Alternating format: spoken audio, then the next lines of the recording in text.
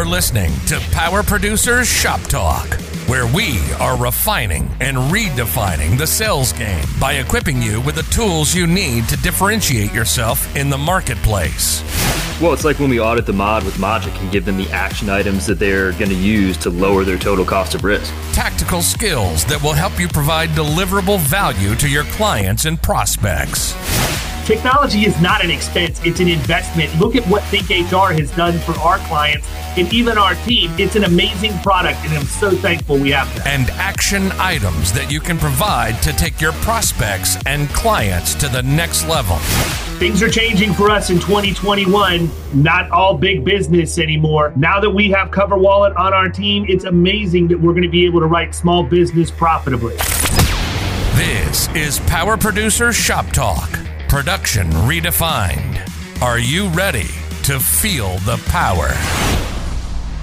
Hey everybody, welcome to the Power Producers Podcast, and on this episode, we're actually going to talk about what we tried to talk about on the last episode, and then the rabbit hole turned into an on-the-fly decision just to record that episode on the rabbit hole. Now that I have you thoroughly confused, we're going to talk about the different stages of the sales process. Yeah. And this precipitated from what actually started the last rabbit hole. So I'm going to do my best to stay on focus on this one and not get off track. We should just talk about a completely separate topic again. Yeah, well, we already pulled that off. And I think that one turned out pretty darn It was good. But I think that people get confused. And this goes back to the time I spent up in Georgia. And this is something that I think that a lot of people who are not necessarily new to insurance, but new to middle market and beginning to make that shift from selling a policy to solving a problem, experience and run into. And at first I just couldn't understand why they kept asking, and then finally it clicked. I'm like, obviously, number one, they're continuing to ask me the same question because I'm not answering it in a way that's giving them what they want. But number two, it's because everything that they have done to this point revolves around the fact that they get the deal done based on the insurance piece. Right. And I don't. Right. Never. So the question was how the different... Yeah, so this agency that I'm working with brought in a new producer, completely green, which is cool. The dude is like, he'll do very, very well, and he understands, not understands, but just doesn't care about rejection and getting in front of people and all of that. So that's good. Yep. But, we're trying to figure out, or they were trying to figure out, what are the different stages of the process? How do we know where everything is? And so this agency has a CRM that they've had, haven't really used it at all. And so as we were talking about the different stages of the sales process, naturally, I moved immediately to, well, it really doesn't do any good if you have stages if you're not using your CRM with said stages, because the whole point of having stages of the sales process is to be able to look and see where your pipeline is at any given time, but also be able to have accurate projections for the future as to where things drop off in that process. Yeah, exactly. And also to see trends. Like if I'm getting stuck every time at quote received or what, just to use one of ours, right? And then I go to present it and by the way, that was a horrible example, and I also used said example because that is actually a stage of what we have in HubSpot. Why is it a horrible example though? Well, for starters, because it involves the insurance, and it's a quote, right? So let me tell you what I'm talking about. All right. I'm talking about how we go from lead to suspect to prospect to closed won or closed lost. I got you. Obviously, there's stages inside of the insurance transaction once that happens, but truthfully, that's not when we get hired. Yeah. So what I was talking about is more like, when we look at something, a lead is a lead is a lead. It's nothing. It's just somebody's name. It's a company name. We have no information on them. We have no way into them. A lead is what we give Marvin on his call list to call and try and get an appointment set up. I guess where I was going with that was it'll help you identify what areas of your game you need to work on. But that's... It is. No, but I agree with you. And you're 100% on point, but you're just in a different part of the process than I'm in. So now that we're on the same page, that's exactly where I was headed with that. And so for us, that is a lead. A lead is the download from the Department of Financial Services database of all the workers' comp policies renewing for the month. That's a lead. Yeah. What are you going to do with that? For us, we put it into HubSpot, and we then go through some of our stuff that we do, and we'll talk about that for a little bit. But that's for Marvin. Leads go to Marvin. Leads go to us to research to determine if those are things we're going to do cold call marketing drops to. Right. And so that's your first area of fall off, is how many things do you lose from being a lead to getting to a suspect? But for me, I don't really pay attention to that part. We don't even, if you look at how we have HubSpot set up, technically HubSpot doesn't even start until they're a suspect. Okay? And for everybody listening, there's a reason why that's the case. We can have an unlimited number of companies in the CRM. We don't get charged. I could have 100,000 companies in HubSpot, and I'm not going to get charged. But the second that we put in an email address and a name for a contact, and that contact record is created that associates with that company, that goes against the number of contacts we're allowed to have. So purposefully, we upload all the companies, and we do all of our preliminary research, and we organize everything there so we can see some level of fall off. But the real rubber hits the road for us when we're in the... We put the contact info in. We put the contact info. And the reason why that happens is because we've done the marketing drop, or Marvin We've determined that they may be somewhat qualified. Correct. Yeah. Yeah, that's it. So and then a suspect is, for us, so just to clarify for everybody, our stages of our sales process are lead, suspect, prospect, closed won, closed lost. Lead is, like I said, it's anything. Suspect means we have had some level of interaction with them, period. That's it. Could have been a phone call, could have been a reply to an email, could have been a cold call marketing drop, could have been Marvin calling to talk to them, and he was able to get a name and an email address, whether they booked the appointment or not. Now they're a suspect because we've had some level of interaction. Right. Suspects are who we hardcore market to. Right. The suspects are who we're going to go create our drop lists from. Marvin's call list will generate suspects, but he's not calling suspects. Suspects go to the producers. Yep. And so once Marvin has called that lead and has confirmed an appointment, automatically they turn into a suspect because the producers, we've had interaction, the producer's going to go there. The caveat is that it goes from a suspect to a prospect when they give us actionable information. Right. Now you've given me something. You've given me your loss runs. You've given me your mod worksheet, and you want me to go and do a mod analysis for you, and you expect me to come back and present work product for you. That is a prospect to me, because now we're talking about having an opportunity to get a deal. Correct. And then when we do that, we go back, we present our work product. One of two things happens. It's either closed won and we get the account, or it's closed lost and we roll them right back into the suspect phase, and we continue to drip market. One of the things that I think is big too when they are closed lost is it forces you to put in the reason why. And in other CRMs that I've used that are not HubSpot, it's not a requirement to do that. It's just, you can just mark them lost and then be done. And then next year you circle back, you're like, shit, what the hell happened with that particular prospect? And I think that that's a big part of it, to continue that process in the right direction. No, I agree. And the reason, number one, you can overanalyze all of this stuff. And, I've seen pipelines before that have like 15 different stages in them. It's too much. You don't need that for the sales process. No. You don't need that for sales. I can understand that, if you're selling it based on the insurance, it looks a lot more like what our personal lines inbound lead pipeline looks like. It literally has 15 columns in it. Yeah. Because you could have quotes getting modified, quotes in process, blah, blah, blah, blah, blah. All stuff that, is just crazy. But what I like about it is now you have the ability to see, here's the number of raw leads that I started out with. And of those raw leads, this is the percentage of those that turned into suspects for any given time period. And by the way, it's going to change every month. You're not going to know. I can't go and say that if I have 1,000 leads, I'm going to end up with 400 suspects every single month. It's not going to happen because things can change there. You could have 1,000 leads, and if you only reached out to 200 of them, and 40 of them, you still have 800 leads in there. So the percentages in that stage of it are really not measurable in a good way to me. Okay. To go from lead to suspect. I'm more interested in suspect to prospect, because that tells me, okay, this is somebody that we have gone in and done a marketing drop for. So they became a suspect. We called them back, and we were able to get an appointment, and they agreed to give us actionable information. So now they're a prospect, and we're going to meet with them. So I want to see that conversion, and then I want to see the conversion from prospect to client. Yeah.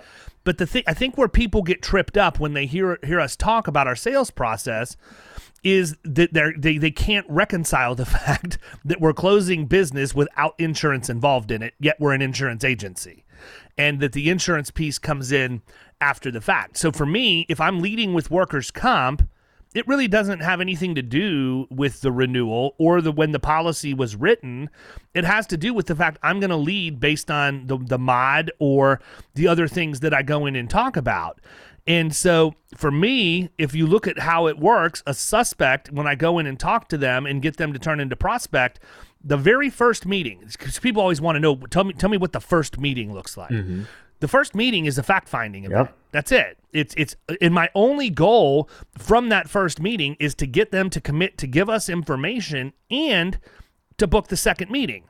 So just like on the last episode, when I went down that rabbit hole, I told those guys, I'm like, this was a textbook call for me, because I know that this is going to be a long play. But if you listen to what I did, I booked my meeting for August 3rd on that call. Even though it's 5 months away, I still booked the meeting and got her buy-in on that. And then I'm going to formalize that by sending the meeting request. But I think people get confused that, first meeting. That's fact-finding.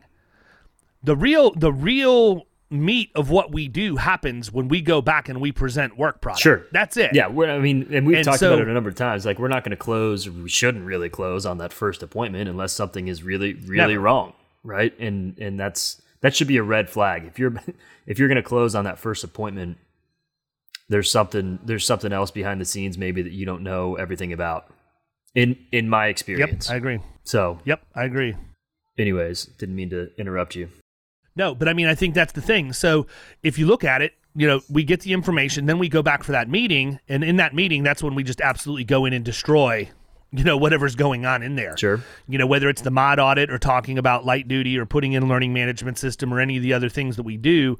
And I got to tell you, man, some of these reports that Mogic has on them are ridiculous compared to what I've seen in the past. Yeah. I did one for a guy that is in Killing Commercial that had a ton of losses in it, but I showed him how to do it. And what I liked about that was that they have this one report that has circles on it, and it shows you based on, whether it was lifting or struck by, struck against, all of that. It shows you on the circle, and then it's different color. Yeah. Different, or cause of injury, rather. Right.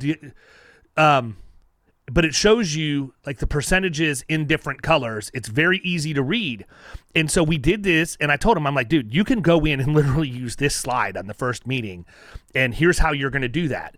And so basically, if we looked at this one deal, and I'm not going down a rabbit hole, this is exactly what I would use in that meeting.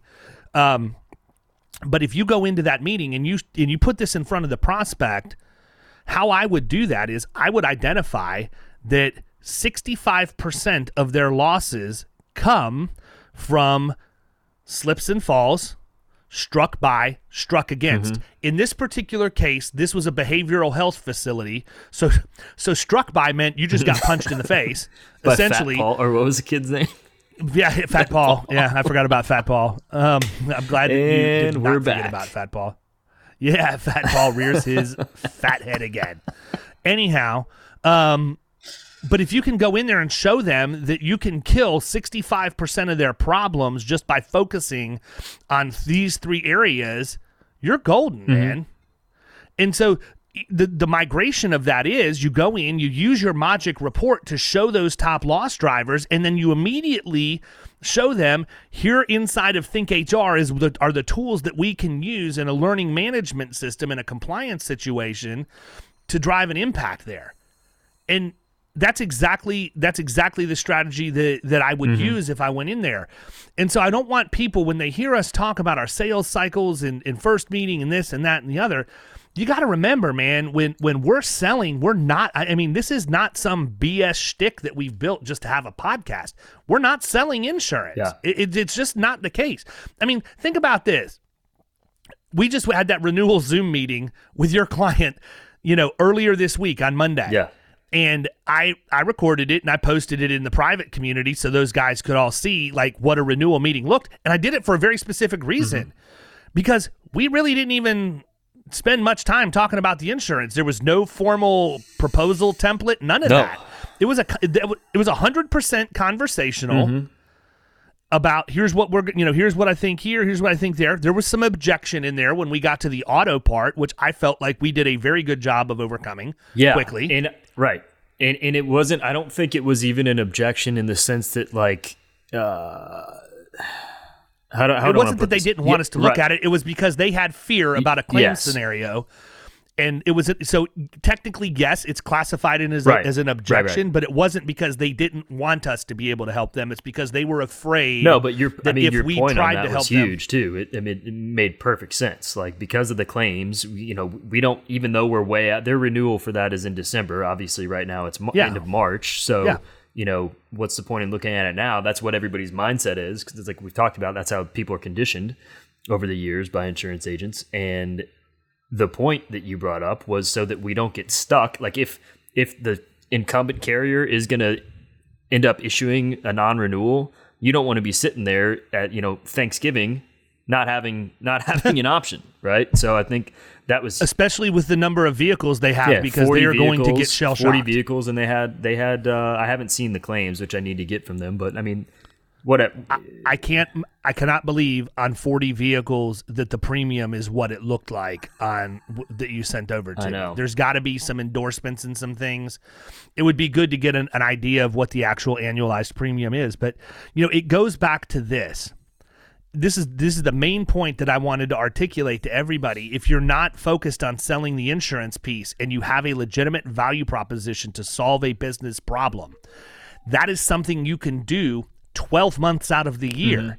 But if you're focusing on the insurance piece and that's how you think you're going to win accounts, you can only do that in the window around renewal.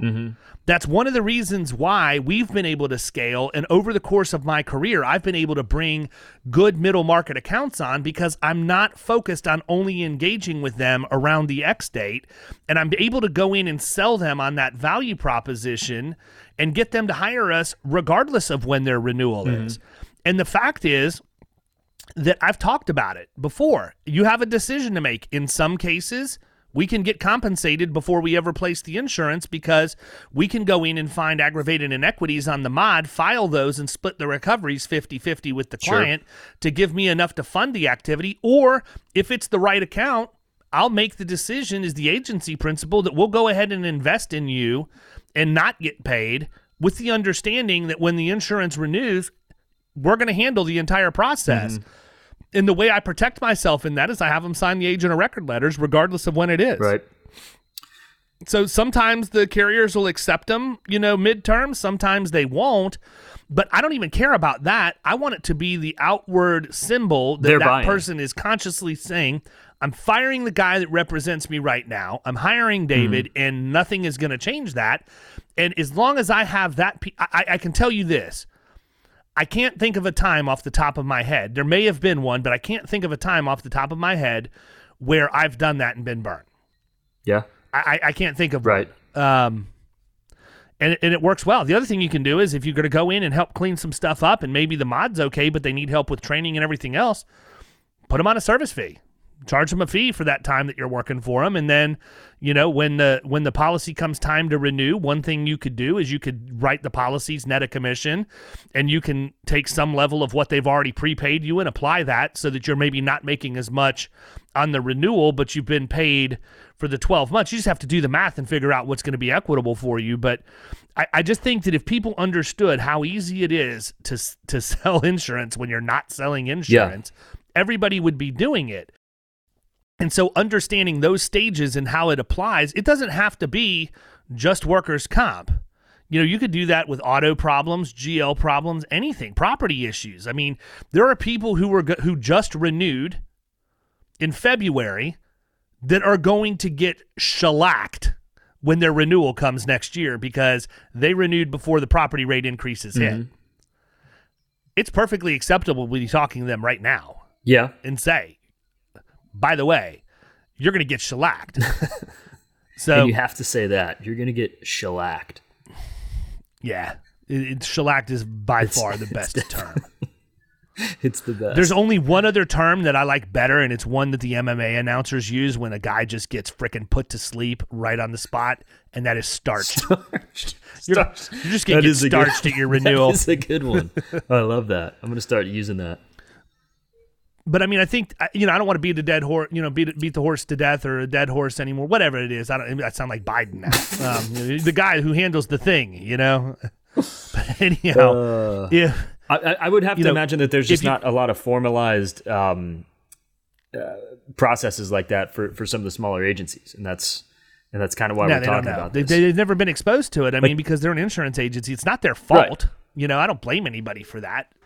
Like they may have a process, but it doesn't stay the same, and it kind of there's not segments that they can put it into where things are trackable, which is the whole point. Is to see. Right. That's kind of what we let off talking about. Even though I was talking about something different, it still applies to this. And the thing too, think about this: we could have somebody in the suspect phase that's in the suspect phase for 8 months. Yeah. We could go make them a suspect today. If I left this podcast and went out and did a marketing drop, and somebody said, you know what? I want to meet with you and determine if we're going to move further, but it needs to be like 6 or 7 months from now when I'm more comfortable and I don't have as much on my plate. Okay, that's fine. Right. You're still going to sit in the suspect phase. I'm not going to make you a prospect until I physically have that information in my hand. And again, I would rather have a pipeline full of suspects that I've had, talks with as opposed to starting from scratch trying to book appointments around an X date. I agree with you. I'm not saying you shouldn't do that too. You've got to have both. That's why we have Marvin. That's why we have Marvin. Both for sure. Yeah. So anyhow, well, listen, everybody. I hope you have a great weekend because we're done, and you need to be thinking about this stuff in a different way than you have before. Because if you're not happy with how much money you've been making, it's because you've been doing things the same way the whole time. Stick your toe in the water. It's warm. Come on in. Join us. There's plenty. See ya. Plenty of water.